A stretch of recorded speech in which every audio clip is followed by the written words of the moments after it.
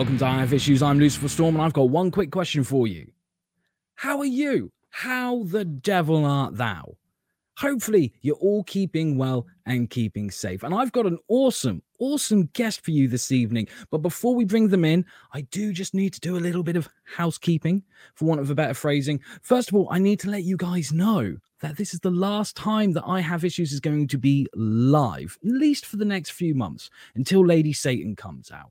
During that time, there's still going to be weekly episodes, but they're all going to be pre-recorded, and there's already some lined up. In fact, there's a new episode dropping tomorrow at 8 p.m. UK time, and then another one on Wednesday at 8 p.m. UK time, and then it will be every Monday at the same time. And like I said, some awesome guests lined up.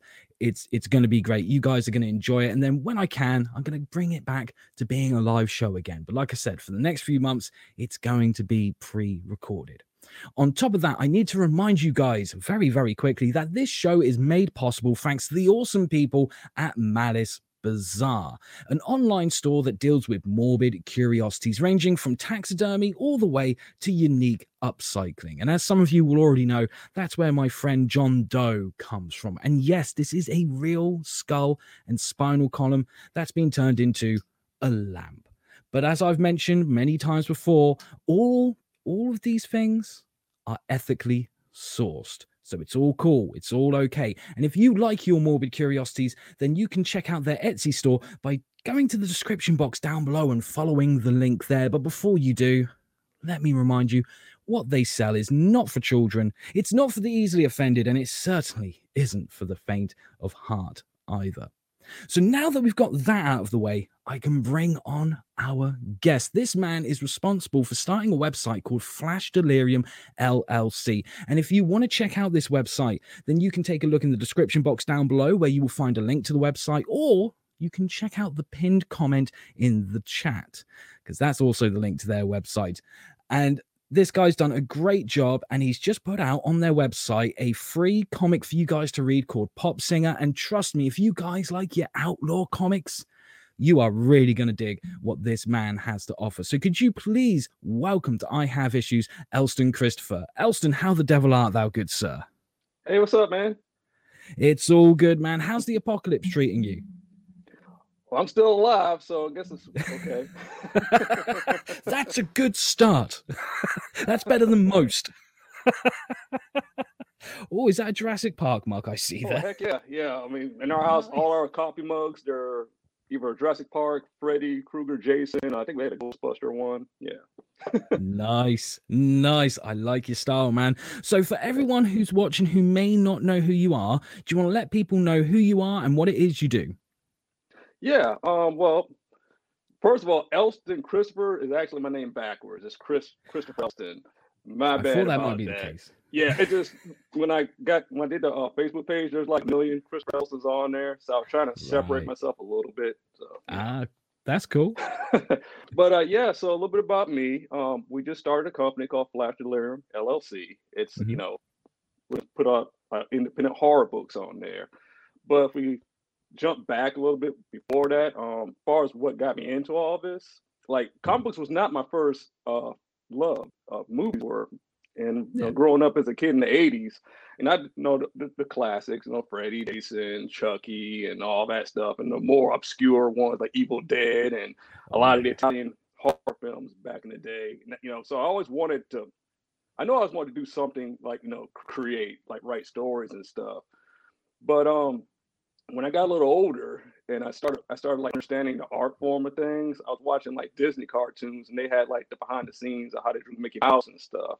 So that kind of got me into like the art side, wanting to do art. And then it's funny. So Creepshow, remember that movie? Yes, I do. That's what kind of got me into comic books. It's kind of like everything. Oh, it's horror, it's artwork, and it's it's reading. So that kind of got me on that journey, wanting to do things. And growing up, so when I was I think in elementary school, Ghostbusters had came out, and I liked that, so I started doing my own little Ghostbuster like books, and I would share them around class and let the kids read them. So it was always in me to create stuff and entertain people. Oh, that's fantastic, man. Absolutely fantastic. Let me just say hello to the people in the chat, because we've got a few people in the chat, starting with Fat Steven Seagal beats up Twitter. Funny, I was unsubbed. Well, that is criminal, Fat Steven. I'm glad that you're here, though. I'm glad to see you here. Fat Steven's an awesome guy. We've also got Pop Culture Avenger, who says, Hail Lucifer Storm, Elston, Christopher, and chat.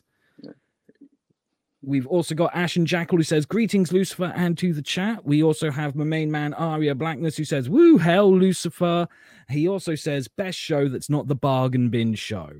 And Ash and Jackal says, they grab the animals in nature and barehanded rip out their head with spinal cord attached in only the most humane way possible. Well, I don't know if that's exactly their techniques, but it could be. I'm not going to say that it isn't. I'm just not going to say that it is either. So tell us about the story that you've just put up on the website, Pop Singer, because I've already had the chance to read it in advance, and it is an absolutely fantastic story. As I've said to everyone who's watching, check out the link in the description box down below. But tell me, like, where did the idea for Pop Singer come from? Okay, good question. So it actually started out as a short film that I was going to do. Okay. Yeah. So before we started doing like the comic book thing, this is like maybe like 5 years ago. This how long it took to get to this point with all this. We were me and my fiance, we were like a writing team and creative team, and we were going to try to like do the movie thing. We were gonna do a couple of shorts, then just like everybody else does, and try to branch our way out to like bigger films. Yeah. And so we did this first short film, which is. It's online, but I don't think people can access it easily. I may try to send you a link so you can maybe share it to people, whatever. That'd be great. It was called Hunt, and pretty much it was a werewolf thing, but it was like eerie hardcore Henry. Yes, yeah. Yeah, so imagine hardcore Henry with a werewolf. Everything was through the werewolf's point of view, like pre-transformation, transformation werewolf. So it was a little ambitious for what it was. Yeah. It came out all right. After that, and that took like forever to finish, just because of post-production and stuff. Yeah, we wanted to do like another thing. So Pop Singer kind of was just in my head. I was watching ABC's of Death, and I was watching how like this is all these like different little segments, how they're real quick and stuff. I said, okay, we can do like a short horror film that's almost like a music video, with like minimum dialogue, just all crazy visuals. And so I've always been fascinated with like the conspiracy stuff, like Illuminati and all that. Like, you've seen the crazy like rumors people to talk about, like celebrities being involved in all this, like sacrifice and stuff. Yeah. And I felt that, I was like, there has to be a story to be told in that. So I sat down, I started playing around with, okay, well, there's something about this pop singers, they're surreal to me anyway. Just I've never known one, but just seeing on TV how they live their life and all the stuff they go through, that seems kind of scary. So we kind of combine that with the the whole Illuminati thing, and we have Pop Singer, which is pretty much about a young girl who looked up to another singer growing up, and she wanted to be a pop singer. So she was very talented, and she got, she went through like the whole like process where she got auditioned, and she got picked up by a talent agency who was secretly like this Illuminati type organization who are trying to summon a demon, and they need a vessel to try to open that portal. So that's where she comes into play, and it's pretty much her downward spiral into hell, literally. The art style in Pop Singer is so unique, but it's so awesome at the same time. Who's the artist, and how did you manage to get them on board to do this project? Okay, well, his name is Halil, and I'm sorry, Halil, if I butcher your last name. I believe it's Mete, Halil Mete. He lives in Berlin. I found him on Facebook group. It was I can't remember exactly which one, but it's one of the groups where you can find different artists and stuff. And I was at the time, again, when I was looking for artists for Pop Singer, I needed that same artist to be on my next project too. So I needed to find somebody who was not only good but could maybe commit for a long period of time. So luckily, again, I saw his artwork, and it's just so like gritty and detailed, and like it just fit the mold of what we wanted.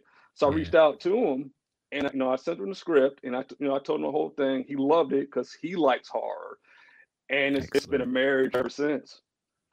Excellent. That's fantastic, man. Was he the first artist that you approached, or did you approach anyone else beforehand? For pop sing, no, there was another guy, and I can't remember his name. Again, because I try people out. I send them, I ask them about their page rates and stuff. I'll send them a page Yeah. here, check it, try it out. So go, and he wasn't bad, but Halil, man, he just, it was just it wasn't a contest. Like this is the Yeah. guy. Yeah, exactly. When you find that artist that you want to work with on a project, you just know. Exactly. And we just like, again, it wasn't just how talented he was. It was like, it was just we clicked. So, and that's always for me as a writer. I just think you have to there has to be some kind of like symbiotic relationship between you and the Yeah. artist. Oh yeah, absolutely. We're just going to quickly check out the chat because we got Fat Steven who says, "Is that Lucasfilms with the spine?" Yes, yes. We're not going to beat around the bush. It certainly is. We've also got Bree in the chat who says, "Hey, how's everyone doing?" We're doing good, Bree. How the devil art thou though? That's the main question. Ash and Jackal says, "Sounds a little like Maniac." I think he was referring to the short film that you mentioned earlier. Oh yeah. He's talking about the remake with Elijah Wood in it. Yeah, exactly. Yeah. That's a good comparison. Yeah, I think so. There was also a Korean film. I think it was called The Butcher, and it was made in around 2007, 2008, where you had like this maniac serial killer who abducts all these people, but he puts a GoPro to each one of their heads, and he's hunting them down in like a warehouse, so you see everything from the Did he have the victim's pig mask on? Yes. I've seen that. Yeah, that was Yes. that was rough. I mean, not like bad, but that was pretty gritty. Yeah, there's been a few of the first person. I'm surprised there's not more of them. Because like that. Yeah. Because found footage kind of made its own like genre, and like that one is its own genre now too. But there's been quite a few of them. But Maniac, I'm not always a big fan of remakes, but that was one remake I liked because I like Elijah Wood in the music. I mean, it had a phenomenal score in it. Oh, but definitely. The original still was pretty cool. Oh yeah, absolutely. I like the remake, but you can't beat the original. Yeah, right. I mean, the original had such a great head explosion in it with Tom Savini. How can you? Yeah. How can anyone discount that?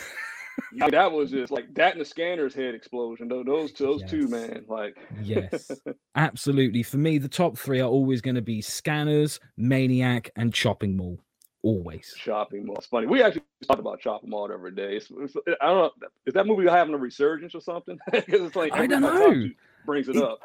It seems to be that way. I remember there was a period of time where you could mention Chopping Mall to someone and they'd be like, "What the hell is that?" And you'd be like, "Oh man, you just need to see it for yourself," kind of thing. And now a lot of people seem to know about it. Yeah. I'd like to see a remake of that one. I know like people don't want to go to mall anymore, but it seems like there's something there that can be remade, especially with technology. Yes, definitely. Fat Steven Seagal says, "I need a beer." Then you should have one, sir. You should have one. Don't let me stop you whatsoever. The Robert says, "Hail, how the brother art thou?" I'm doing good, thank you, Robert. How the devil art thou, though? That is the main question.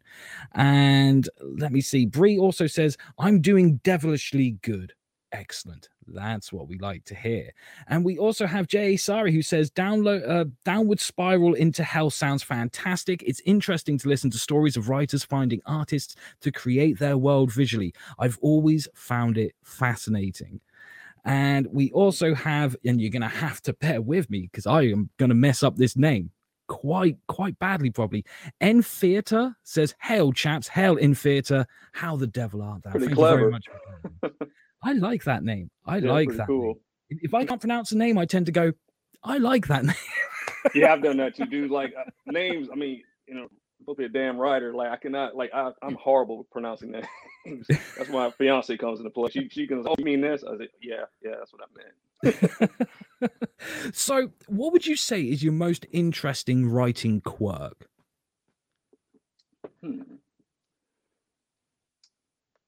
Probably I pull from a lot of different resources. Like just again, like I grew up, I like horror, I like 80s stuff. I read a lot of books. I like, manga, like I try to, in music, that's a big one. I try to pull a little bit all that and put it into the writing, kind of like, how Tarantino does his films, like Pulp Fiction. I like this combination of different things. I think I'm pretty decent about doing that. And also, as far as like the writing process itself, like, 'cause, like, I'm just one half of Mm, the team because like my fiance, she comes from a literary background where I come from the film and yeah. comic book background. So I'm really good at coming in and creating like the structure of the script. Yeah. Point A, point B, and all that, the three Mm, acts and all that junk. And she can kind of come in, and flesh out the character a little bit more and just put like dialogue and stuff in there. So I guess I'm kind of like the architecture of it, and she kind of comes in and builds it up. And I've usually nice.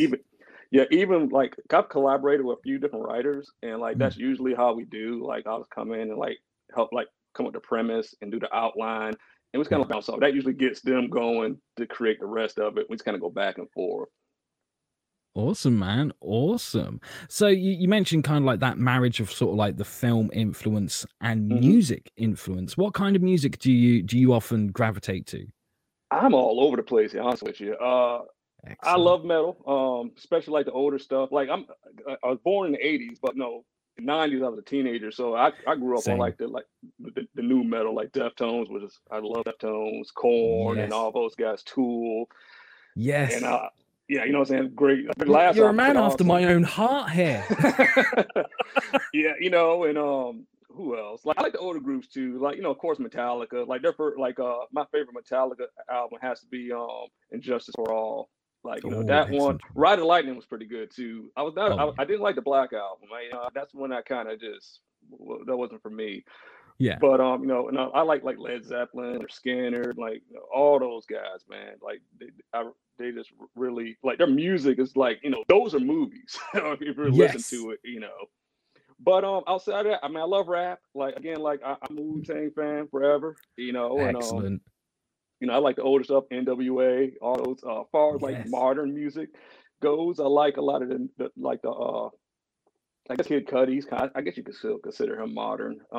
Yeah. Far as metal goes, Slipknot's the one I still listen to the most. Like I know they're like late '90s. They're pretty much killing it right now. But I'm always listening to Slipknot, and that some of their music helps me come up with ideas. And like Yeah. even old music, like my parents' music, like the Motown stuff. I listen to a lot of Motown music, Yes. like Diana Ross and stuff. I love all that shit, man. And techno music.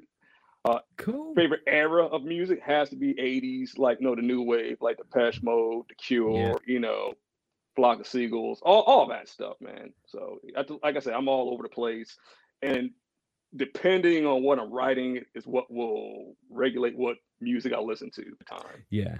Oh, I can understand that, man. That's fucking excellent, man.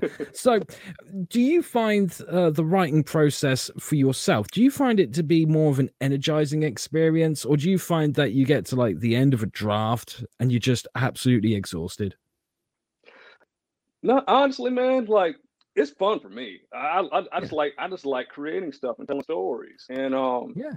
and it's funny. Most again, like besides listening to music, like this how I get my ideas. They can come from anywhere. I could literally just Yeah. be outside, taking a jog or something, and seeing like a flower, and okay, something just pops up in my head. You know what I'm saying? I want to make a Texas Chainsaw Massacre type film. Like, I don't know what the connection is, but stuff like that.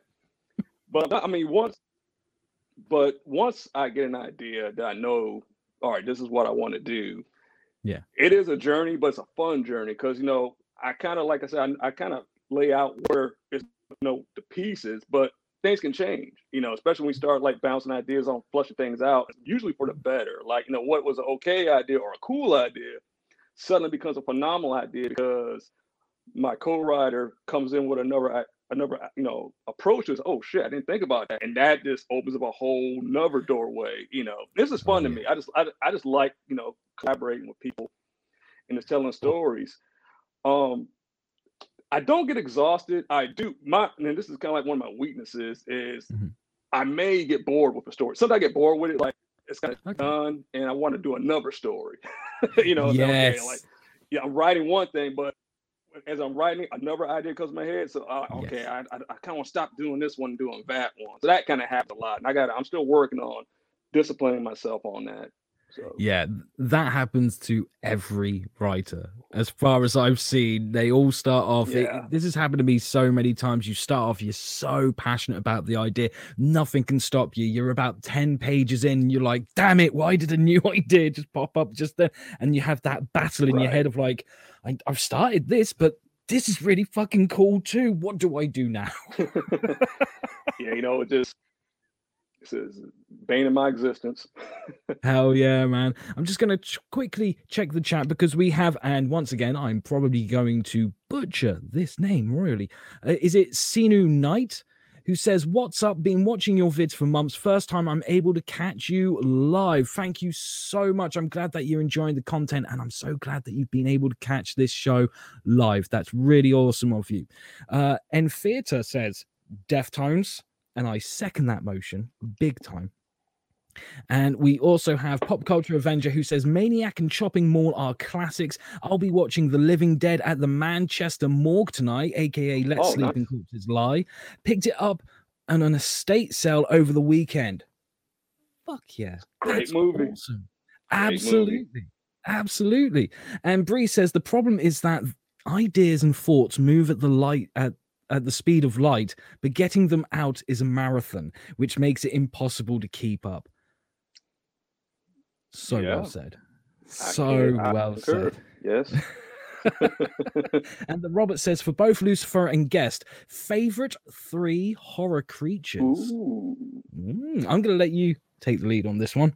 Okay, well, Xenomorph, number 1, hands down. That's probably one of the most unique things ever created. Number 2.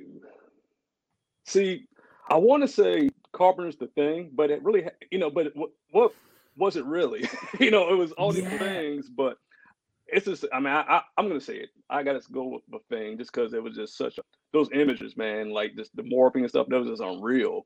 Yes. Number 3, man. This is my immediate response. Probably like a few hours later, I was like, oh shit, I meant to say this. But I'll probably say The Predator. I mean, that was a really cool design. Stan Winston killed it with that. So I'll say those 3. Big time. Those are excellent choices. I'm going to have to say that number 1 for me is the Cenobites from Hellraiser. They are just absolutely super. Ass.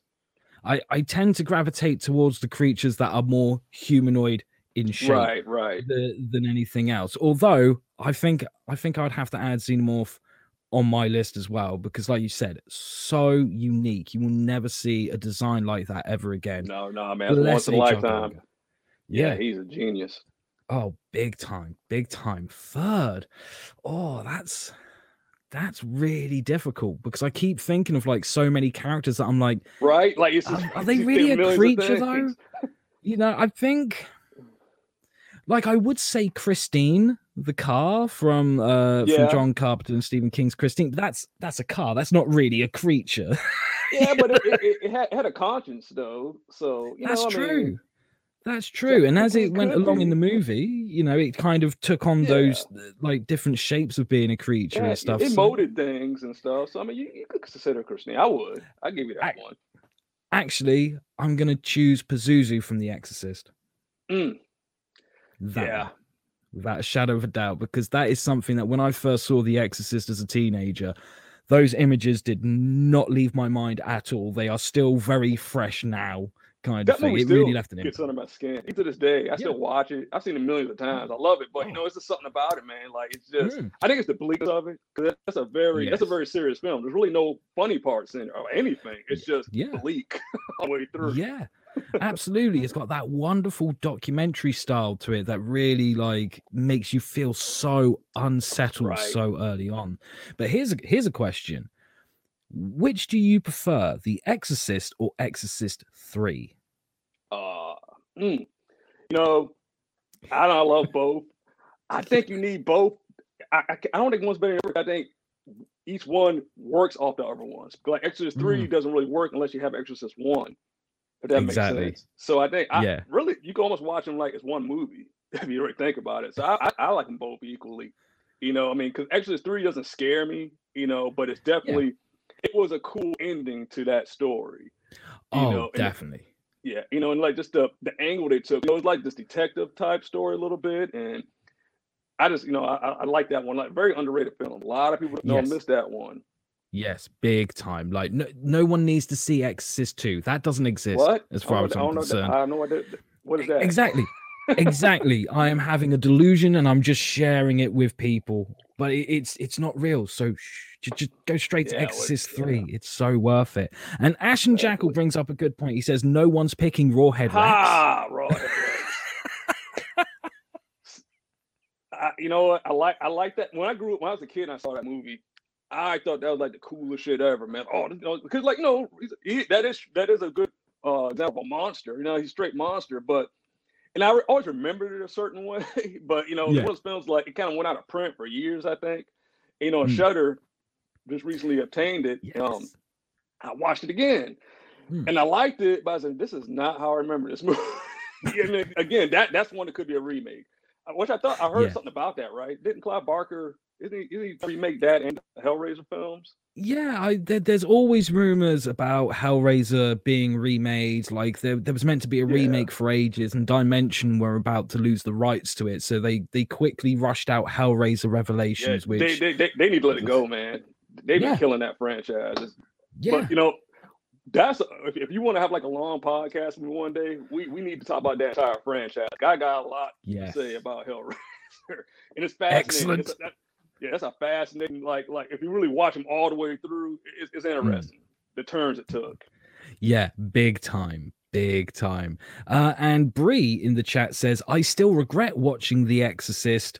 Why? 1 is plenty, forget 2. Yeah, we're all I think he's a Thanos snap 2 away from here.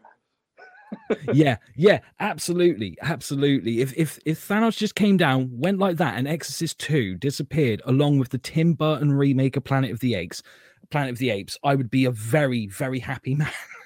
yeah, and those Leprechaun in Space movies that can go too. Oh god, yes, absolutely. And Critters 3 and 4. Oh yeah, and did you see that little thing they don't Shudder, like the series thing they did? Oh god, unfortunately, like mini episodes. That was I appreciate that they trying to bring it back, but at the same time, come on, guys, like we can do better than this. I love Critters 1 and 2. Yeah, absolutely. And at the end of the day, I don't want to see a follow-up to Critters unless it's got Billy Zane in it. There you go. Bring him back and we're all good. Yeah, like we can have a... No way. Fat Steven Seagal says Hellraiser in space was worse than Leprechaun in space. Now, that is one hell of a debate. See, I got to disagree with that because I actually thought that was Hellraiser 4, right? Wasn't that the 4th one? Yeah, Hellraiser 4, Bloodline. There was parts of that I was all right with. Like some of the backstory, like the witch and stuff. It did fall apart though, like with the 2 cop twins. I mean, it definitely was a train wreck. But I gotta tell you, man, I could watch that in loop before I watch Leprechaun in Space again. Okay, let's add like a third fighter into the ring. Jason X. It's better than Jason Goes to Hell. Oh, now I think this is the first time we're disagreeing. Really, man? When's the last time you seen those movies? It was actually about a couple of months ago. I couldn't help myself. I just needed like that little taste of Jason. Phrasing. But yeah, I sat down and I watched like the Tommy Jarvis trilogy, so 4, 5, and 6, and then I was like, oh man, I need to put on Jason Goes to Hell because that was the first Friday the 13th movie that I ever saw was Jason Goes to Hell. Oh really? So wow. Yeah, so it has a little soft spot in my heart. Yeah, you can be a little biased towards it since that's your first one. Oh, big time. Plus, it's the movie that made it so that Kane Hodder had successfully played both Jason and Freddy. That's right, with a glove. It was very good. Yeah, exactly. So I have a special place for that one. But Jason X, first time I saw it, I was just like, oh no. Yeah. And if I had a choice over Leprechaun, Hellraiser, and Jason X, I would go for Hellraiser out of those 3. And then I think Leprechaun and Jason X would probably be the last one. Interesting. I'm not mad at that. But getting back to Jason Goes to Hell, like you saw, remember the Necronomicon is in that movie. Yes. Which I thought was cool. That was their way of loosely saying that Jason was a dead. Yeah, and I really dug that. I love it when like they just have those little Easter eggs in the background. It's like the opening of Bride of Chucky. There's so many that you're just like, and that's cool shit, man. Yeah, cool absolutely, man. Bree says, can Thanos then also snap the Dungeons and Dragons movie with Jeremy Irons away while he is at it? I've never seen it. Oh, I think he can. Keep it that way. That was. You could, if you had took that title off, you would never associate that film with Dungeons and Dragons. Yeah, I haven't heard anyone speak highly of that movie, so. Yeah, it's bad. It's bad. Yeah, Planet of the Apes. Yeah, Tim Burton fucked up with Planet of the Apes. I don't know what that was all about. Big time. And I'm sorry for reminding you about it, N Theatre. I'll try and remind you of much better things as soon as I possibly can. The Robert says Jason X had some good kill scenes. The ice face smash is classic. I will give it that. That is true. It did have some cool kill scenes, but for me, it just something just didn't work there, and it felt like I was watching Batman and Robin all over again. I agree. I mean, I can see the disconnect with it. So I actually Shout Factory, I put out the Ultimate Friday 13th collection. I got it when it came out. So me and my friend, I just binge watched the whole fucking thing from beginning to end. And good, again, man. That is my favorite horror franchise, Friday 13th. I mean, Jason's my guy, number one. But again, it's one of those franchises that it really took interesting turns in the series, But the highlights for me, I like 3, because he dons the mask. It had the cool, funky soundtrack, 3D stuff in it. 6 is my favorite out of all of them, though. Yes. That's I think that was, to me, the definitive Jason. I forgot the actor's name that played Jason that one, but I like the way, just the way he moved and the way Jason looked and everything. I just thought that was the best Jason, in my opinion. I like Kane Hodder, but I know a lot of people just overlook 6, and it's funny because I think Jason became more popular because of 6, but everybody remembers 7 and 8 and stuff. Yeah. You know what I'm saying? So I'm with you, man. 6 was dope, absolutely dope. That's one that I can just go to time and time again. It doesn't matter what kind of mood I'm in. Right. Pop that movie in the DVD player, and I'm happy for an hour and a half. Hey, you know what's funny? I believe that's the only Jason movie that did not have nudity. I think. Really? I mean, people might have to fact check me on that, but I think that was the one that didn't have any. I mean, it had the kills and everything, but and that was always like the running joke in the Jason movies, like the sex. I mean, it had a sex scene, but it was it was. I think they were clothed in the thing or something. But like people gotta check me on that one. Pancho in the chat. Good evening, Pancho. How the devil art thou? Pancho says, I love Critters 3, underrated classic, and perhaps some of Leo DiCaprio's finest work. Now, I do have to give him that. Leo DiCaprio being in a Critters movie, just that alone, definitely beats the 4th one. Hey, well, Angela Bassett's in 4. True. Isn't that weird? Like two of the shittiest sequels had 2 of the best actors in Hollywood right now. What the hell's that about? And Ashen Jackal says Jason X for the win. Somehow Jason goes to hell, broke the canon worst. Hey, I'm hearing people. I'm not disagreeing with anyone on that one. Jason. I like some bad movies sometimes. What can I say? but get Jason. Jason goes to hell again. How the fuck is New Line gonna rip off their own movie? Because that literally was the hit. And I like the Hidden. The Hidden was a kick-ass movie. But I mean, nobody wants to see Jason body hopping. Like, huh? I mean, I don't know. And Ashen Jackal also says, hot take, Friday the 13th should have ended with 1. Really? Ooh, that's interesting. I can kind of see where he's coming from. It definitely, if we say what I think they're saying, it didn't make any sense after the first one. Because really, I mean, let's be honest, Jason in the second one made no fucking sense because he was dead and gone. Like, how, so I get what he's saying. If he's talking about just the continuity of things and the story-wise, it makes no sense. But, And Bree says, some of my fave movies are baddish ones, but that adds to their charm. I get where she's coming from. Yeah. And she says, some wouldn't even be fun at all had they been good, to be fair. And yeah, I'm with her on that one. I'm with her on that one. There are plenty of bad movies out there that are fun because they are bad. Troll 2, that's all I need to say. I'm about to say that, Troll 2. Did you watch the documentary on that movie? Oh, best worst movie? Yeah. Yes, I did. That was good. Great. That was a really good documentary. I like, because like the dad was like this, like, Dennis, like he was doing all right. How he kind of got back into the movie scene. It got a little depressing because he kind of wanted, he was liking the fame, and kind of once it dried up, he had to go back to being Dennis and stuff. But I really liked that documentary. Yeah, man, I did as well. I highly recommend, if you guys haven't seen that documentary, check it out. You need to check it out. Even if you haven't seen Troll 2, you should check it out. Ash and Jackal says, you guys get it. Well, we like to try. What can I say? Happy Jam is in the chat. Good evening, Happy. How the devil art thou? And Fat Steven Seagal says, Lucifer's voice confuses my genitals. Hey, you're not alone.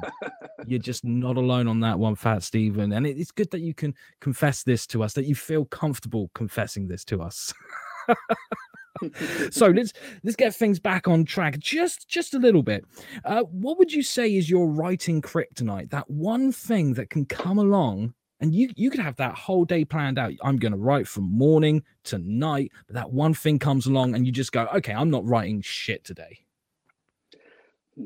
I would have to say it's changed. Now it's because I'm I'm trying to run this business and get that off the ground. It's just hard. It's hard, it's like trying to write, keep up with the artists, and trying to do the promotional stuff and setting things up for the future promotional stuff. It's just a lot. Yes. So I may want to sit down and write, but I just can't. Then I got a part-time job I do too, so that takes some of my time. When I was younger, it kind of goes back to what I said earlier, how I would write, and I would pretty much distract myself by wanting to write something else.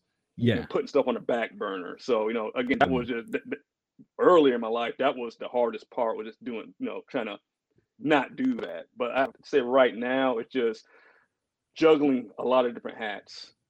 Yeah. Yeah, I so get where you're coming from on that one. Once marketing and promotion kicks in, that does seem to be one hell of a beast that just takes over shit so badly. That takes just as much time and care, if not more, than creating a damn book.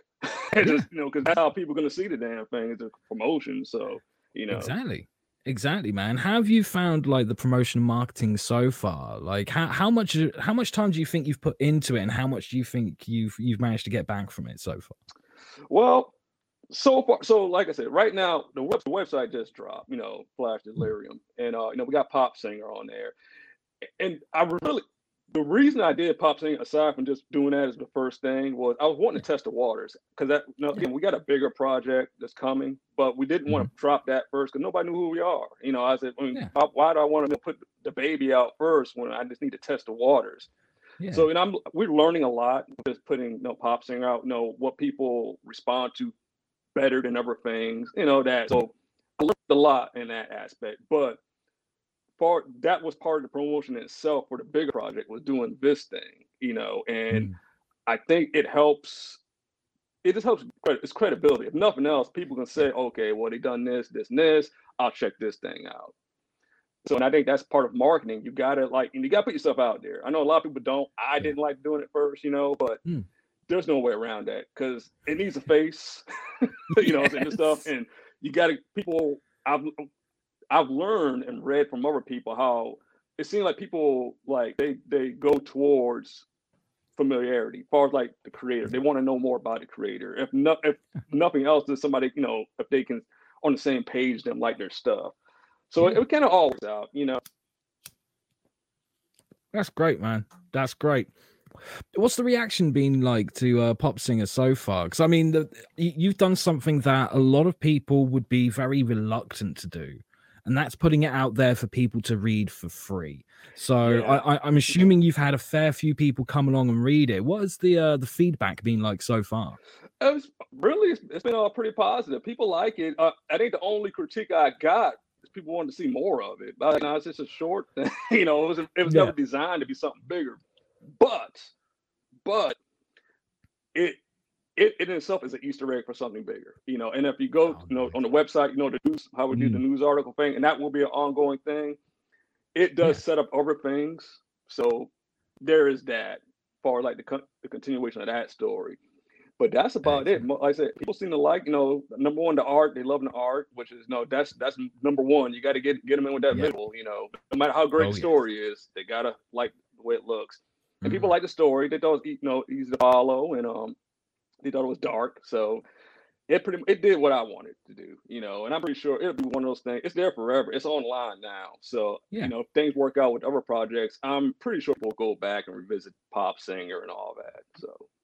Excellent. Excellent. You got any plans to put any of this stuff into print at a later date? So Pop Singer, as of right now, that won't be in print. That'll just be up on the website. Our next project will see print, and things go well. You know, if we get enough of a fan base, we probably will release Pop Singer, other little mini projects as like a limited book for people to Yeah. buy at some point in the line. Excellent, man. Excellent. In the chat, we have Happy Jam Jam who asks, does Elston have a Twitter? Thanks. No, that's the only thing I don't do. You're a wise man. Yeah, That's you know, why. I have nothing against Twitter. It's just, you know, again, I'm like you guys. I get online all day, every day, and look at stuff, and I just, you know, I just feel more comfortable and more, you know, confident in just doing like Facebook, Instagram, Yeah. and I guess YouTube now. But you know, who knows? It could change. You know, I mean, it depends. So Yeah, I mean, I'm not exactly the biggest fan of Twitter, and then I got on there, and I'm still not the biggest fan of Twitter, but I have met some amazing people through there and some very supportive people and stuff, and it is a great promotional tool, but you got to take it one step at a time. yeah, you know, I mean, it's a great tool. You know, I mean, I know a lot of people use Twitter. You know, it's like anything else. You know, it can be used for good, it can be used for evil. You know, so Absolutely, as Fat Steven Seagal says, Twitter is a cesspool. He's not wrong. yeah. Because there are some crazy people out there as well, and they do seem to like Twitter, the crazy people. Maybe that's why I'm on there. I don't know. So, like a lot of writers that I've spoken to, and I kind of feel this way as well. Like when you sit down to write, like I don't know about you, like some writers they prefer to write at nighttime, some prefer to write as early as possible. I find it doesn't matter what time of day it is. When you start writing like that, that initial getting it started, getting the engines going, that seems tough. That seems like the chore. But once you're into it, you kind of zone out and it feels almost like meditation, like a spiritual practice to some extent. Would you say it's the same for you? Yeah, once you get on, you know, that tunnel vision, that's it. You know, because I feel once you got a story you really like and you really get into the mode of writing it, it writes itself, right? You just kind of like just this vessel is, you know, going through to write it and stuff. I'm the same way, but as far as timing for me, yeah, I'm the same way, man. It's really no set time. What's funny, when I'm not writing, I'm writing. You know, a lot of my ideas, I'm pretty good at remembering things, write them down later. So as I'm working, and I guess I get that mentality from when I used to work like long hours at my previous job. You know, I didn't have a lot of time to get home. It was literally going home, going to sleep. You know? So at work, all I could do was like, you know, just think about the story, you know, maybe put my phone on, write little notes for later to transfer. So that kind of helped me just to get in that mindset of there is no right time or wrong time to write when you can, you know. Yeah, I second that motion. I mean, don't get me wrong. I like to have a routine as much as possible, but I always find there's that moment called Christmas that comes along. Routines go out the window, and then for like the first half of the year, you're trying to find your routine again. You know? So I'm with you, man. I got a question for you about the writing thing, and this is for anybody else that's out there that's a writer. Like, when you write that one thing you feel real good about, did you know this is it? Do you get that warm, fuzzy feeling in your stomach? Yes. Like, you know, it's always like this high you get, you know. Yeah. For me, it is a high. It is that warm, fuzzy feeling. For me, it feels it feels akin to like being at the bar, you're just hanging with your friends, you're having a drink, and then you turn around and you see that girl and your jaw just drops and you think, I don't know who you are, but I would cut off several body parts, whether they be mine or other people's, just so that you know that I exist. That it's that kind of feeling. And when I get that kind of feeling, I'm like, yes, this is what I need to work on as soon as possible. Yeah, yeah, that's a good way to put it. um, another thing, like especially me and my fiance, we like again, we write a lot. We write we write screenplays and the comic book. And we actually there's a novel we've been slowly working this thing for years. It's just we come back to it when we have time. But a lot of our ideas when we come up with stuff together, it always starts as a joke. Like we'll just be joking about something that's so random. Like, what if this happened? We laugh about it. We say, you know what? That could work. Then it goes from there. I love those moments. They're absolutely awesome. I've had it a few times where like I've just been hanging around with a couple of friends and we've just been laughing and joking, and then someone says something and everyone's laughing except me, and I'm like, no, hold on, there's something there. That's more than a joke. Yeah. That's a great idea. Exactly. You can't predict this shit, man. It is, it happens, it happens. So yeah, definitely. And Theatre says, doesn't have Twitter. So in other words, you've chosen to keep your sanity. Wise man. See, it's a sign. It's a sign. So as a creator, as a writer, would you rather that, things go well with the Flash Delirium website and you don't have to worry about where the money is coming in to pay your bills? Or would you rather it be that, say, like in 200, 300 years time, there are people who are picking up, they're going to the website, they're reading stuff like Pop Sing, and they're going, oh my God, this is a masterpiece. This is a masterclass in how to make comics. Which one would you prefer, that legacy or that success? This is a good question. I've watched enough of your shows and I thought about this question a lot. So I'll be honest with you, man. I think it has to be both. And the reason I say both, like it has to be 50-50 because again, it's like one can't exist without the other. Of course, I would like for it to make money because if it makes money, that means people like it and I can keep it going. This stuff is expensive. Even if you do it all yourself, it costs money. It's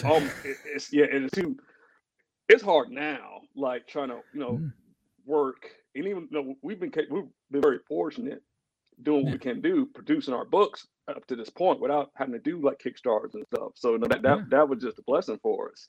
But it's still work, and it still takes money. And again, like put the shit out, don't make any money, then what? It could be one of those things ahead of its time, like 5 years down the line, it makes money and stuff. But I think it needs to be both because if people like it, and it can stay. I don't mean it has to sell like 50 million copies a month. If it's enough just to get the next book printed and put a little bit of money in my pocket, so I don't have to work a second job and do this. Yeah, that's cool. And I think that builds up your fan base over time. And that creates a legacy because it's time. What I'm saying? It stands a testament of time. Yeah. So that's the way I look at it. That's a great answer. And I need to cover this super chat. I need to say a huge thank you to George Peter Gattis. Gatsis. I should have got that right. Thank you so much for your super chat, good sir. Everyone who drops a super chat, the money doesn't just go into the channel. It goes into creating like little surprise gifts for backers of my Indiegogo campaigns. So you've helped out big time. Thank you so much. George says, Joe King is live on Indiegogo. 2 epic books, oversized, 10 by 15 inches, huge superhero sci-fi action adventure, 240 pages total, full color, 54 trading cards. You get a free spaceship with the books. How awesome is that? So guys, check out Joe King on Indiegogo. And George, I still need to sort out getting you on the show at some point. I'm glad that you turned up because that was a great reminder. Thank you so much once again for your super chat. We also have Inkfinity Comics who says, at Lucifer Storm, hail good sir. Good evening, Inkfinity Comics. How the devil art thou? And we also have Mondo Bizarro who says, awesome. And let me just say, do you know what's more awesome than Mondo Bizarro saying awesome? It's the fact that he has the poster to Dawn of the Dead, the I was original looking at Dawn of the that. Oh, Dead. there we go. Gets points. That's beautiful. That's one of my favorite horror movies. Fat Yeah. Steven Seagal has also given us a super chat. Thank you very much, Fat Steven. He says, so this $2 will go towards the used condom rewards. That's right. Absolutely. Thank you so much for your super chat, Fat Steven. That is fantastic of you. Oh, I love these people. They're great. They got a wonderful sense awesome. of humor. Right. So I've asked you about whether you'd rather be successful or great. Now I need to ask, in your stories, especially as I'm someone who's read Pop Singer, have you hidden anything in your stories that's like a little secret that only you and a select few friends will know about, but people like me will just read the story and not even know that it's there? Yes and no. It's actually the website, the news article that talks about Pop Singer. There's some stuff Yeah. in there. It's in there. Oh, Yeah. nice. I loved that news article idea. That I just thought that was fantastic. Where did that idea come from?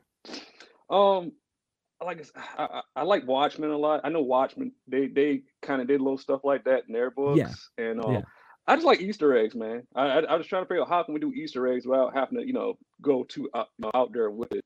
yeah, J.J. Abrams, he's done like a lot of little crazy Easter eggs in his stuff, like Cloverfield movies and yeah. like the website for him, like all this crazy stuff on there. And I just kind of thought about it. So, well, what's something we could do fairly fast and we could do ourselves. And I said, Mm. why don't we do a newspaper article? And plus, the biggest reason we did that is world building. The reason Yeah, that's building the bigger world without us having to do it all in the comics. People don't want to read. I mean, world building is cool, but it should be a textbook. Where you're like, yes, listing like yes, power levels and all this nonsense. You got to do it in a subtle way. That's what makes yeah. people like it. So that's what we were going for. I completely agree. In fact, I would say one of the best movies to watch if you want really, really good world building because it's so subtle, the original Ghostbusters. Oh yeah. Because it's one of those things you don't even think about it as a movie that's doing a lot of world building, but it does. Every time Ray opens his mouth, there's just that little bit of world building, and you just don't think about it. You just think of it as exposition from one scene to another Right, kind of right, thing. right. And it's like, no, you're creating this world around you that we're getting to see and get invested in. Yeah, this is good writing.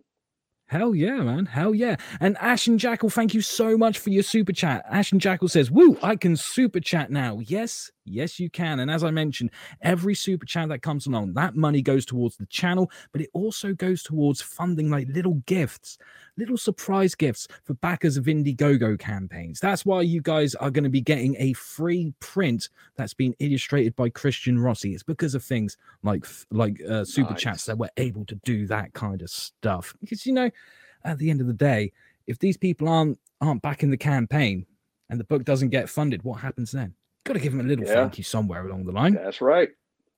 We've also got fans. Exactly. People need to treat the fans like royalty, man, because they're the reason why we have clothes on our back and a roof over our head. Yeah. And Inkfinity Comics says, I'll take advantage of this wrench and remind you all we launched Columns of Creation. Back it here and share. Good work, good sir. I hope things are going well with Columns of Creation. I still need to back that book, and I will do ASAP. Awesome. Right, so if you had someone come to you who was like, look, I want to write comics, I want to make comics, I have no fucking idea how to do this, what advice would you give them that you wish you had when you started making comics?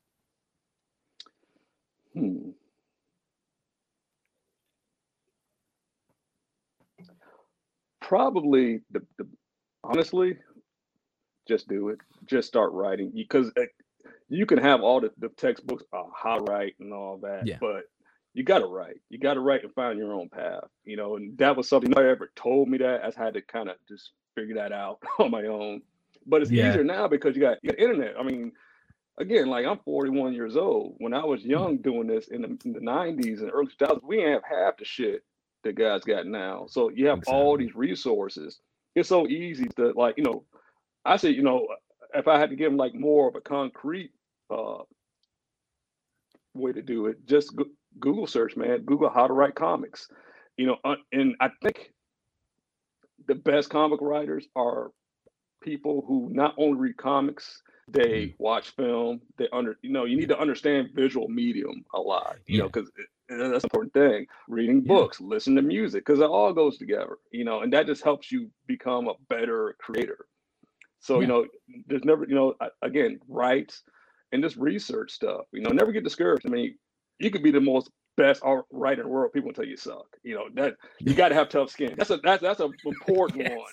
Have Yes. tough skin. Don't let people get you down, because it's just Big time. that's the worst thing. You only fail is when you give up. That's the only way you're gonna fail on Exactly. this stuff. Exactly. I couldn't agree more. Happy Jam Jam says, "Ah, how sweet. Lucifer asked that question for me." That's all right, Happy. Anytime. And Fat Steamer Cigar says, "Is there an OnlyFans?" Not yet. But if you really want one, I might be able to make it. I can't guarantee whose OnlyFans it will be, but I'll see what I can do. Inkfinity Comics says, "At Lucifer Storm, what's the comic and which platform is it on?" The comic that Elston here has written is called Popstar. It's on his website, Flash Delirium. There's a link to the website in the description box down below. It's also pinned to the top of the chat, and you can read it for free. So please go check it out because it's awesome. We also have the Robert who says, "If I wanted to hire an illustrator for a comic, what's the ballpark estimate for just one issue?" That's not an easy one to answer. Nah. How do you want to answer this one? Because we both, we both deal with this. So, well, before I got to Christian Rossi and managed to get him on board for Ed Gein Demon Hunter, there were a couple of other artists that I approached. The first one being Chubb from the book Mary Boys. Unfortunately, he wanted to do it, but he couldn't because he's got a long time commitment with Mary Boys. And I was like, hey, that's okay. I want more Mary Boys. So I'm okay with this answer. There was another guy I approached who he was kind of like, yeah, an infamous serial killer as the protagonist. I'm not sure I'm prepared for that kind of hate. yeah. and then I approached someone else who I was like, oh, they're a bit of a big name. They're a bit of a draw, and their art style would be perfect for the book. So, I went to them and said, look, man, like how much per page? And they were like, well, it would be about $1,000 per page. And they're the kind of person who can ask that money, and they're well within their rights asking. Yeah. There are amount. People that can get that. Yeah, absolutely. So it wasn't a case of, man, you're charging too much. In fact, there was a part of me that was like, I'm surprised it's that cheap, but also I cannot afford that because for like a 24-page book, that's silly amounts, that's like 24 back. Yeah, you gotta make that money back. So. Exactly. And then I've come to Christian Rossi. I'm not going to say what his page rates are because I'm not sure if that's information he really wants out there, but it was a fraction of the price, and I was like, okay, that's cool. I generally go by the individual page rates. You'll find that there are some artists out there that are fucking incredible and they'll charge you like $50, and that's great, and you should always tip those people if you work with them. Always tip your artist, trust me. There are some people who charge like $100, and that's fine. And there's some that charge like $150. Personally, I don't like to go above $150 per page, which means for like a 24-page issue, you're looking at about $3,500, I would say, for a single issue if you're going for $150 per page. I agree with that. Excellent. You want me to answer? Yeah, please, by all means. Lucifer is right. So there's a few things you got to ask yourself. If this is coming out of your pocket, I mean, I don't know if you're trying to do a Kickstarter or what, what's going on, but you got to be realistic with yourself. Like, what can you really afford? And one way to do that is you go on like, there's a million DeviantArt. Facebook's a good one. There's a lot of groups on Facebook. Oh, yes. I can't stress enough, and I know you see this, Lucifer, a lot. Like, I've seen a lot of groups where people get screwed over. Either the artist gets screwed over or the writer gets screwed over. Yeah. And you need to do your research on your artist. And there's a easy way to know is just their credibility is their following. Like if they're doing artwork every day, if they got like page and page of artwork, that's a good sign, because that means they're working on their craft, and let like the responses they get. Because another thing is, like I said, this is a visual medium. Writing is important, but it's a visual medium, and you got to engage the audience with the visuals. And if you see an artist who's getting a lot of likes and shares, that means that art is in demand. People like that art. That's a good way to kind of, see, get an idea for the artist. But then you find out their page rate. And like Lucifer said, it can be very low, it can be very high. If they're very, very low and very, very good, you got to watch that. I mean, either if they're legit, it's going to take a while to get your art. It just is, I mean, don't expect it in a week. You could be waiting weeks to months to get art, but that, you got to get contracts, there's a lot of things you got to do. But the main thing is, is this going to be a 24-page book? Is it a 48-page book? Is it in color? That's a whole nother thing you got to think about. Some artists can do all of it. There's some guys and gals that can do pencil, ink, color, all for like $100 and some odd bucks.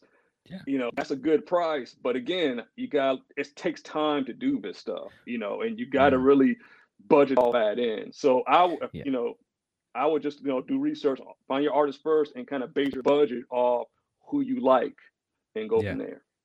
Yeah, big time. Because like you said, there are plenty of people, both artists who have been screwed over and writers who have been screwed over, and no one gets screwed over lightly. It's always big, bad, huge setbacks kind of thing. So you're absolutely right. Do your research, and anything that makes you go, I'm not sure about this, listen to your gut on that one. Yeah, every single time. It'll save you a lot of headaches. Fat Steven Seagal says, we had Graham Nolan on a while ago. He said, have fun with your passion. Absolutely. Like, I saw an interview with Ed Piskor from Red Room and X-Men Grand Design, and the interviewer asked him, because I think he was working on X-Men Grand Design at the time, and they said to him, like, this must be a dream project of yours. Like, how often do you get to work on a dream project? And his response was, every book I work on is a dream project. And that is the way it should be. You should be waking up. Like, we've all had that job where you wake up and you go, oh, fuck, I don't want to work today. Not today. Like, this needs to be the exception to the rule. You need, like, every book you work on to make you get up and go, I can't wait to fucking get to work on this book, because this is awesome, man. Exactly. So I'm with Graham Nolan on that one. Yeah, me too. That's a good point. Hell yeah, man. And Ashen Jackal says, I love criticism and I ignore idiocy. Good man. Smart. Absolutely. Happy Jam Jam says, always tip your artist or the suspect rich furry will. You are safe now, my sweet child. I owe you my life. He also says, $5K for one commission. I wouldn't go that high. Yes, that's pretty high. Yeah, absolutely. I mean, like, spending $5K to get an artist to do a full book, that's not unheard of. Like, the average, I think a lot of people spend on their book is about $10K when they hire an artist, but that's normally kind of like about 72-page books. So right, it makes sense that it goes up that high. But if it's like a 24-page book, you're looking at about $3.5 grand easily. Oh, you definitely could do it. I mean, five isn't that'd be my threshold right there. Yeah. Right now, anyway, if I'm doing Marvel numbers, the sky's the limit. But yeah, yeah, exactly. And Virtuous Comics says, "What's up, guys? What's up, Virtuous Comics? How the devil art thou?" And Happy Jam Jam says, "That's all from the meme." Hey, that's all right. Memes are welcome here. It's all good. So, what are the key themes and messages that you find yourself returning to in your stories? Is there any particular one that, like, you've explored in a story and you thought to yourself, yeah, I've explored it, but I have so much more to say, so you end up working on that theme in a different story? Yeah. Believe it or not, I mean, much I like horror and stuff, I like character action I like love Yeah. stories, like real, not the sappy love Yes. stories, like real Yes. love stories. And I think Yes.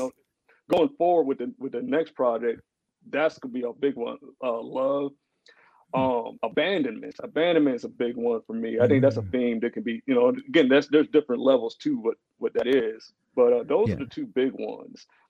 And just and this is another thing I want to talk about. As far as our company, what we want to do with everything Yeah. is we want to create a world where, or let's say, like one story is Pulp Fiction. Okay, it's like Yeah. gritty crime noir and all that stuff, Mm.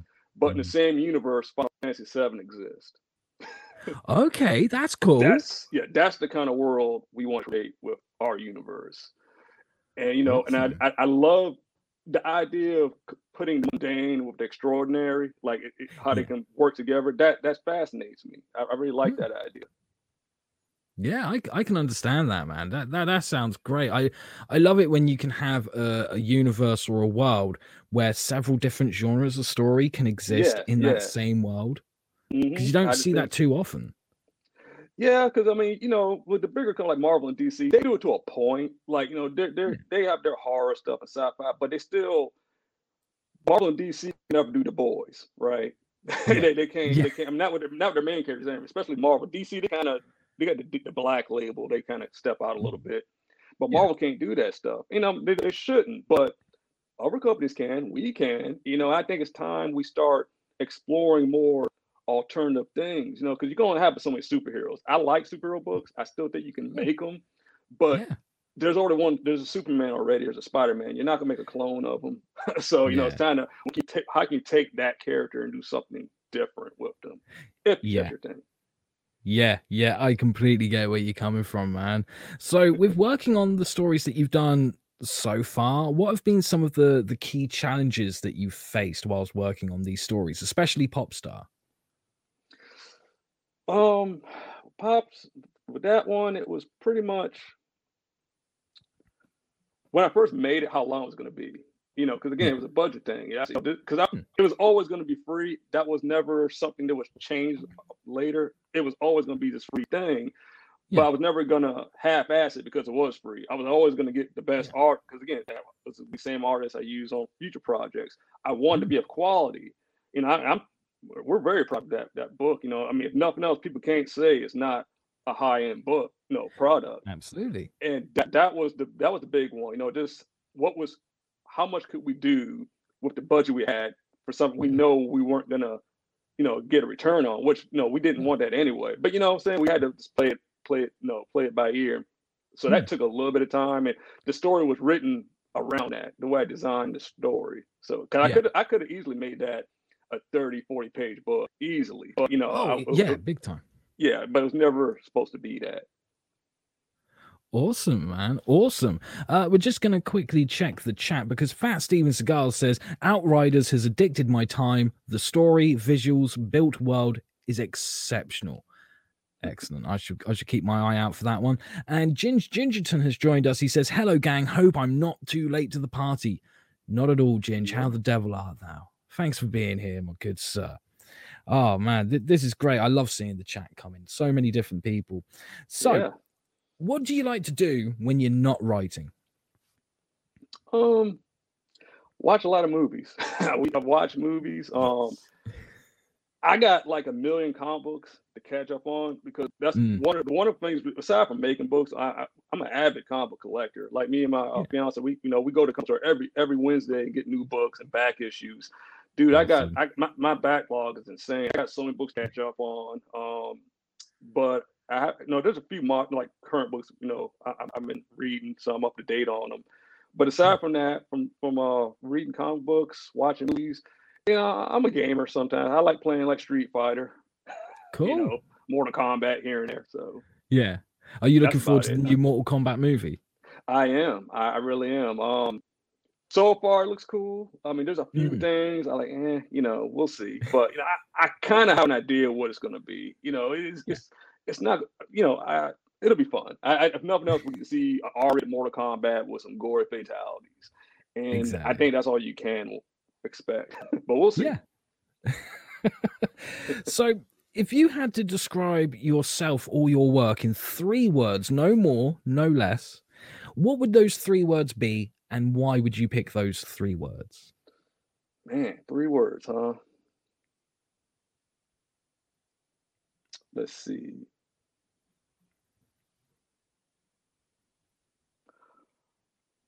Hopeful, determined, Mhm. and humble Cool, for me. cool. So why would you pick hopeful, determined, and humble? Well, hopeful because man, don't give up. I mean, Yeah, life is too short, and you got, I'm here. You know what I'm saying? I got both my hands, my legs, my eyes. I mean, I'm yeah, decent health, and I gotta, do something while I'm still here breathing. So I'm happy. I mean, that this is something, that I'm doing. I got friends and family who help and support of it. Mm, And at the end of the day, even if it doesn't work out, right? If this is the best it gets, then it's a yeah, success for me. I yeah. always felt that I don't success for people is going to be different, right? Like making it, Oh, because that's the cool. thing, right? Let me. I don't know if I'm going to make it in this industry. It depends on what your level of making it is. I mean, the fact that I created something that exists now, that's Yeah, cool. Everything else is a plus. So that's where the hopefulness comes in. Determination is, again, I'm just determined to get this book made. I mean, fuck the money. You know what I'm saying? If I got to yeah, work, 30 hours a day, 24 hours a day to, get the extra money to make the book, I'll do it. yeah. And ain't nobody tell me different. If people say this will never work, that's what made me want to do it even more. To make the Exactly. project and put it out there. And again, humble. Man. I mean, again, like I'm just chill. You know what I'm saying? I Yeah. try not to take things seriously. I don't get mad and stuff. I'm too old for that shit, man. That's I just I just want to talk about. I just want to talk about cool movies and horror movies Exactly. and do these goofy little books. So Yeah. that's all I can tell you. I'm so with you on that one, man. I mean, like, I've done my teenage years. That's all Yeah, the angst stuff yeah, out of the way. Now it's time to just be like, look, if I don't give a shit about it, I'm not gonna fucking talk about it. It's as simple as yeah, that. I man. want to Yeah, focus on the cool stuff. right. Like I said, life's too short. I mean, there's guys my age dropping like flies, and like, what the hell Exactly. happened? So it's like, I mean, I just try to Yeah. enjoy it every little bit, and I mean, it's pretty nice here. I'm in Virginia right now. It's Cool. gorgeous outside. I'll probably actually go for a walk once this finishes up. And just Nice. going outside, taking in the air, and just Yeah. being with nature. Like, I think we forget that sometimes. Like, Mm.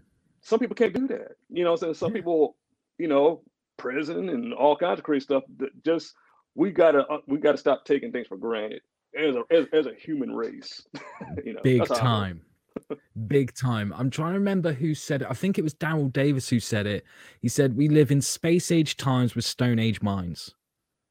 Mm. And I'm so behind that sentiment because it's like, yeah, we're getting so caught up in like the technology and stuff. We need to take that breath. Yeah, and We it's easy to do. You know what I'm saying? I mean, we're all especially the guilty new of it. generation. Yeah, yeah, it happens, man. You know what I'm saying? Like, it's just, but you got to check yourself. Sometimes you got to Yeah. step back and say, hold up, let's remember, because dude, not getting off subject, but I was talking the other day about, remember back in like the '90s how when you wait, let's say you went to the doctor's office, right? You said wait, Yeah. get called back, like. I was Yeah. like, what the hell do we do? Because now you're on your phones. Like, wait, what the fuck we do back then? I can't even remember. Like, when we're, like when you're waiting, like, what did we do? Yeah, yeah, exactly. Like I was thinking about this not too long ago. Like now, when a movie's being made, like a new Batman movie's being made, we know about it 4 years before it even starts shooting half Yeah, the time, man. right? What Right. was it like when we were kids? When we were kids, it used to be, hey, you go out with your friends, you're riding your bikes, you're playing, and then you go past the cinema and you see a poster that says 2 weeks time, Batman. What? Exactly. Man, like I don't. I try not to be the old man on a yard type thing. Get off my lawn type deal. But there's something to be said about when we grew up, and you go to the video store, and just the smell of Oh, the plastic and the popcorn, and the yes. artwork on the video boxes. Remember that? Like, movie could Hmm. suck balls, but the cover was awesome, right? Like, it could be something crazy like that. That was enough. Like, and people now will never know that. Like, I Netflix know. is cool. You can see like the little thumbnails and stuff. I guess that's kind of similar, but it's not the Mhm. same, man. Oh, It's no, just it's not the definitely same. not the same. Like when I was a kid, like someone would turn around to you and be like, "Oh, I heard about this movie," and they would explain like a scene of the movie to you, and you'd be like, "Oh my god, that sounds awesome!" And Right, you'd right. find out what it was called, and you would spend months trying to find anywhere that stocked that movie on video, and that was great. Exactly, dude. That was When I was back in the '80s, when I was real little, like around like 7 and stuff, like yeah.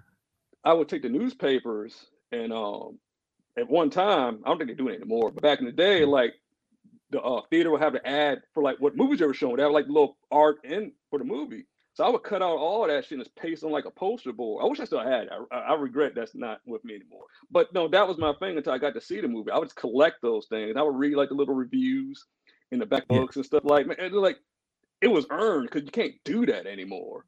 Mm, exactly. Life exists in Japan. You know, I haven't been there yet. I got friends in Tokyo, but I haven't been there. Awesome, man. Awesome. Well, hopefully, once the apocalypse is over, you'll get that chance to visit them. Yeah, yeah. I mean, it's been rough, man. Yeah, These last couple years have been unbelievable, but we're making it. exactly. There is a light at the end of the tunnel. We'll get there eventually. Oh yeah, yeah. You know what I'm saying? One step at a time. At least theaters are open back up a little bit. Actually, Yeah. we went to go see last year, Tenet. I did go see that in the theater. That's Oh, the last cool. film I saw. Yeah. And yeah, but everything's been like HBO Max, Hulu, Disney Plus. I've been watching a lot of Disney Plus lately. See, what I've been doing is like rather than going to like the streaming services, I've been going through like my DVDs and going, I've had this for 10 years and I haven't even taken it out of the wrapper yet. Right. I think I should get around to watching it now. Yeah, yeah, yeah. I've done that lately too. There's a couple. I've been watching a lot of Freddy movies on DVD lately for some Oh, reason. yeah. So Awesome. Awesome, man. Well, listen, we're going to be wrapping up the show in just a second. There's still two more questions to ask you that I ask cool. everyone that Oh comes yeah. on. So I will ask you then before we finish the show. But I do just want to say, dude, it has been absolutely awesome having you on the show and getting to Oh, talk thanks, to you like man. this. Because Hell yeah. before now, we've been talking through Facebook Messenger, and that's been Yeah. awesome. But there's nothing like that face-to-face conversation. Exactly. I agree. Awesome, man. And I have no doubt whatsoever that you'll be coming back on this show again in the future. Hell yeah. I would gladly will. If we're just talking about movies, I can do that too. Excellent, excellent. Oh, trust me, I could do that. But then this show would go on for like 5 hours. like the 4-hour marathons they do or something. So the next question I have for you, like I said, I've asked loads of people this question. These two questions, I like asking these questions because I don't think there's ever a yes or no answer. I mean, I've had a couple of people who've tried to just give the yes or no answer, but I think it just gets that little bit deeper. So the first one is, do you believe in writer's block? And if so, what do you do to overcome it? It is a thing. I think that happens, where you get stuck. I mean, I know I said earlier, like, once you get that, that tunnel vision, you get it. But there are times, where it's just like, I think what happens at that point, it's a structure of the story itself. Like something get flushed out even prior to that. Usually for me, whenever that happens, it's always the second. I'm sorry if I keep on using like the 3-act rule. That's cool. But yeah, it's always the second act sometime. And usually it's something I missed earlier, so I have to stop. Yeah. And instead of getting frustrated, I'll stop. I said, okay, I'm beating myself up. I need to put this away and come back to it. Now, whether that be me not doing it, writing something else, or just going to play the PlayStation, watching a movie. And usually, just randomness, it comes to me. It's, oh shit, that's what I need to do. You know what I'm saying? Just got to give your brain a rest. But yeah, it can happen. Like, and again, it might not be that. It could be a character's not working. And, you got to like your darlings. Like, I got to get rid of this guy. They're not working for the story. So, it happens. Awesome, man. Awesome. Bree in the chat says, such a great conversation. Could listen to you guys chat all night. You give us half the chance, Bree, and you will. I know, right? We're just... And Happy Jam Jam says Lucifer didn't tell him he put old Captain America the movie plastic shield and all over Van Damme's Cyborg. Now, what he's referring to is a little while ago, I was on my friend Wally's channel, and we were ranking the movies directed by Albert Pyon. And he obviously directed Cyborg with Jean-Claude Van Damme. Yes. Was it Wrecking Crew with Snoop Dogg was one of them as well. And then, of course, there was the 1990 Captain America movie with J.D. Salinger's kid playing Steve Rogers. And I had a few people pissed off of me because I was like, I actually prefer that movie over Cyborg. Yeah, I got to go with the people on this one, man. I mean, wasn't Red Skull like Italian in that thing? Yeah, he like, was. Like what? Like, yeah, he was. And Captain America's like superpower was turning around to the person driving, going, "Can you pull over? I feel sick." I'm sick. And then he would steal their car. Yeah, that was pretty bad. Wasn't but the guy that played Captain America, wasn't that the same guy that was in a Howling 2? It might be. I'm not 100% certain on that one. I think, isn't it Matt Salinger? Maybe gotta look that one up. I don't know. I could have sworn I was the same motherfucker, but yeah, dude. Captain America. I mean, that's all we had at the time. That's all we had. It still was bad as that Fantastic Four, Roger Corman one though. That's still the one to beat. You ever seen that? Yeah, several times. Oof. I mean, I did like the way the thing looked, but that movie's fucked up. Like, it's so strange, but I strangely enjoy it because it's one of those movies that it's like, this is only good because it's bad. If this had been an actual good movie, I don't think I would have enjoyed it whatsoever. Yeah, dude, that's fucking crazy because at that time, that was like what, late 90s, right? Or something when that movie, or early 90s, the Captain America movie? Yeah, the Captain America one was 1990, if I remember correctly, and Fantastic Four was 94. Okay, that's about right. So if you think about it, the Tim Burton Batman came out 89, so DC changed the game. You know what I'm saying? Like, yeah, big time. And poor Marvel's over here struggling for decades, and now look, it's a 360. Yeah, completely. You never fucking know with this stuff, man. I mean, at that time we thought Marvel was done. Said they're never going to make a good movie, and now, look. So you know what I'm saying? Again, like I said, determination. Stay determined. Absolutely, man. Absolutely. Happy Jam Jam says, "Yeah, Elston got to come on next movie night." I second that motion because you know your shit, and I like that. Thanks, man. Happy Jam Jam says he got tastes. Damn straight. Pancho says this has been awesome. Hell, Lucifer. Hell, Elston. We also have Mondo Bizarro who says Reb Brown as Captain America. Oh, I remember those when his helmet was a motorbike helmet. It was a helmet. It's paint. Lazy shit. Like what the? Marvel's been through it, man. Yeah. Oh, haven't they just? Apparently, Howard the Duck wasn't a big enough embarrassment for them. They just had to keep going. That movie is not a kid's movie. I know, right? 80s. That's another thing about the 80s, man. Like there was some shit. Like how the fuck this fly? Like we actually. Again, I don't mean to get off subject here, but me and my girl, we watched Revenge of the Nerds on HBO Max. Yes. Now that movie, that movie never get made. Now that was very offensive, man. Oh, it's pretty bad. I didn't, as a child, I didn't realize how offensive and fucked up that movie was. Like, wow. So, but that is like my favorite movie. Like if I've got a case of insomnia and I just can't sleep and I know that I'm not going to sleep anytime soon, that's the go-to movie I put on. Not because it makes me go to sleep. It's just like, well, if I'm going to be awake, I want to have like a good time. I want to have a few laughs. And that just seems to be the first one I think of. But you're absolutely right. Every time I watch it, I'm like, oh, there's someone out there who hasn't seen this yet. And when they do, they're going to have a fucking hernia. Man, the shit that got me in the 80s, man, blew my mind. Like, wow, like this was the Wild West of film. Yes. It just, wow. That's all I Big time. All the producers were on cocaine. And a lot of cocaine. As long as you walked in during their lunchtime and just said, I've got this idea for a movie, they'd be like, yeah, do it. Sold. Green light tomorrow. Like, all right. World Comics Review, good evening, good sir. How the devil art thou?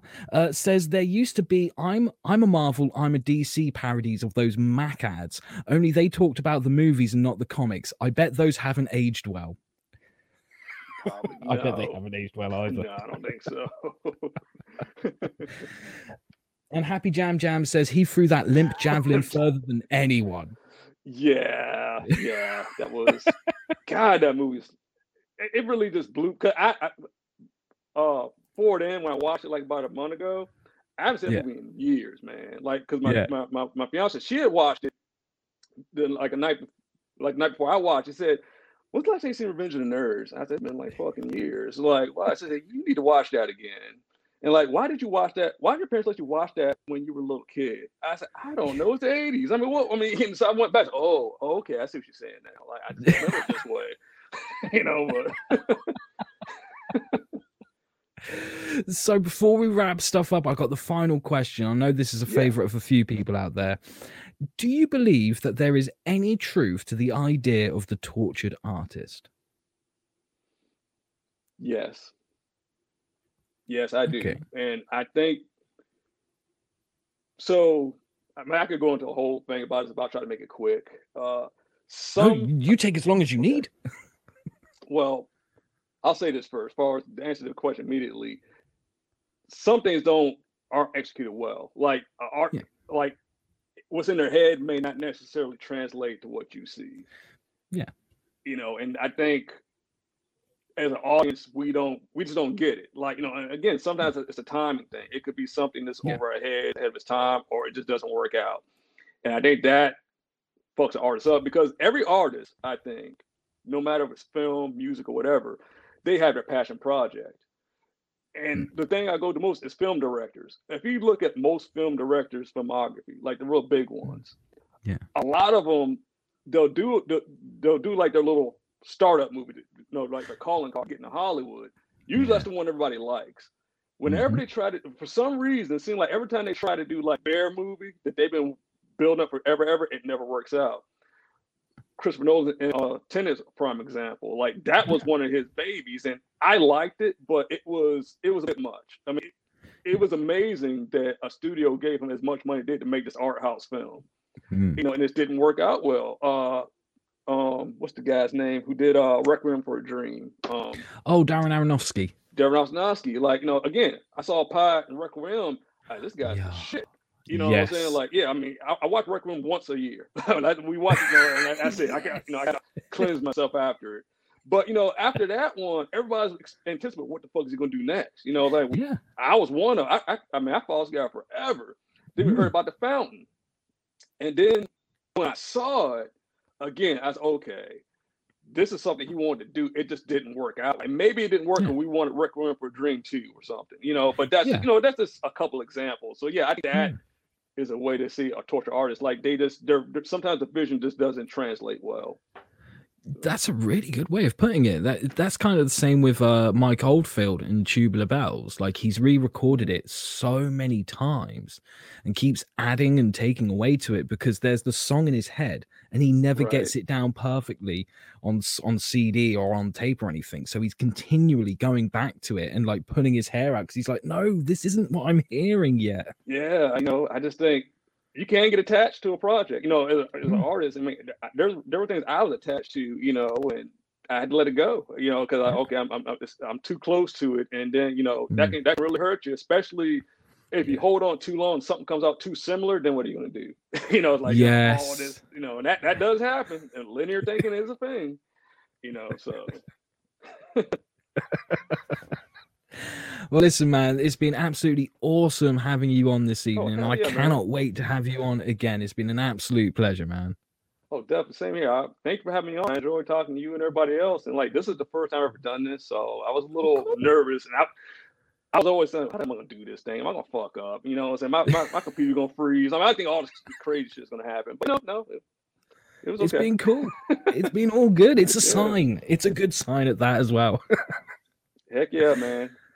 Awesome, man. Well, I just want to say to everyone who's been watching and everyone in the chat, thank you so much for watching. Thanks, I do just want to remind you guys before we go that this is the last time for the next few months that this show is going to be live. For the next few months, it is going to be pre-recorded, but that's cool. We got some great guests lined up. Tomorrow, there's going to be a new episode with Tail End Studios, who are responsible for Cobalt thrashing around.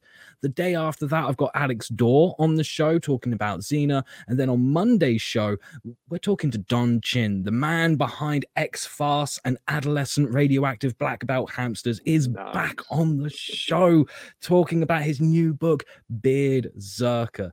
Now, also, you might want to get a bit of paper down for this because there's a few things I'm appearing on. So tomorrow night, I'm going to be appearing on Wally's channel for another Team Dark live stream where we're going to be talking about Lucio Fulci's The New York Ripper. That is personally my favorite Lucio Fulci movie, but that's just me. And then on Thursday, I'm going to be back here at 8 p.m. UK time for another episode of Lucifer's Lounge, where you guys can call in and pitch your books. You all get 6 minutes each to pitch your projects. Normally it's on a Friday. This week it's on Thursday because on Friday I'm going to be appearing on Midnight's Edge for their show, Midnight's Edge in the Morning. So you're going to want to check that out. And then, of course, I'll be back next week for another episode of Lucifer's Lounge and all the pre-recorded stuff as well. So thank you once again, guys, for tuning in, for hopping in the chat. You are all officially awesome. If anyone tells you differently, I'll send this guy round to correct them for you. All right. So I guess that leaves me with nothing left to say except for until next time, guys, take care of yourselves, take care of each other. Most importantly, though, stay safe and stay awesome.